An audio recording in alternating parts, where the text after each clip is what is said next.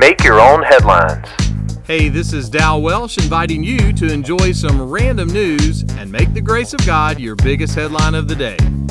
Today's podcast is sponsored by Morgan's Monkey Bread and the letter P.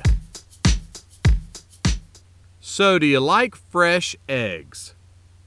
A new book was just published called The Fresh Eggs Daily Cookbook.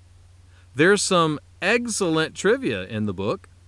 For instance, did you know that chicken eggs can be white, blue, green, or tan, and that there is no difference in the taste?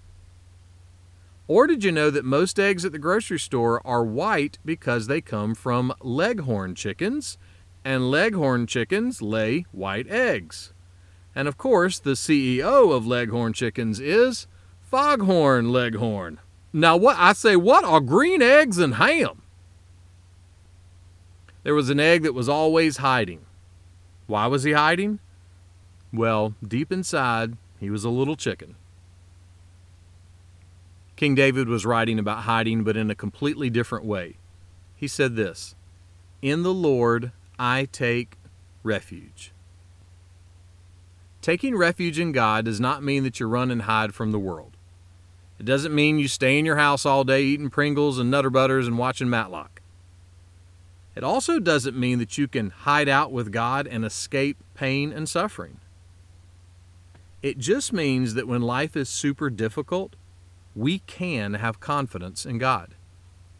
Someone put it this way, taking refuge in God means that God is not panicking. He remains unshaken and eternally in power, which provides us with confidence in our day of trouble. So, grab you some green eggs and ham, and maybe some bacon, and learn what it means to take refuge in God. Now, why should you do that? Because in our biggest moments of trouble, God's truth is unstoppable, and His grace is unshakable. Make that one of your headlines today. Make Your Own Headlines is a little smidge of encouragement from Holland Avenue Baptist Church. Tune in Monday to Friday wherever you listen to podcasts. You can find my Sunday messages by searching Holland Avenue on YouTube and Apple Podcasts. And for more positive resources, check out hollandavenue.com.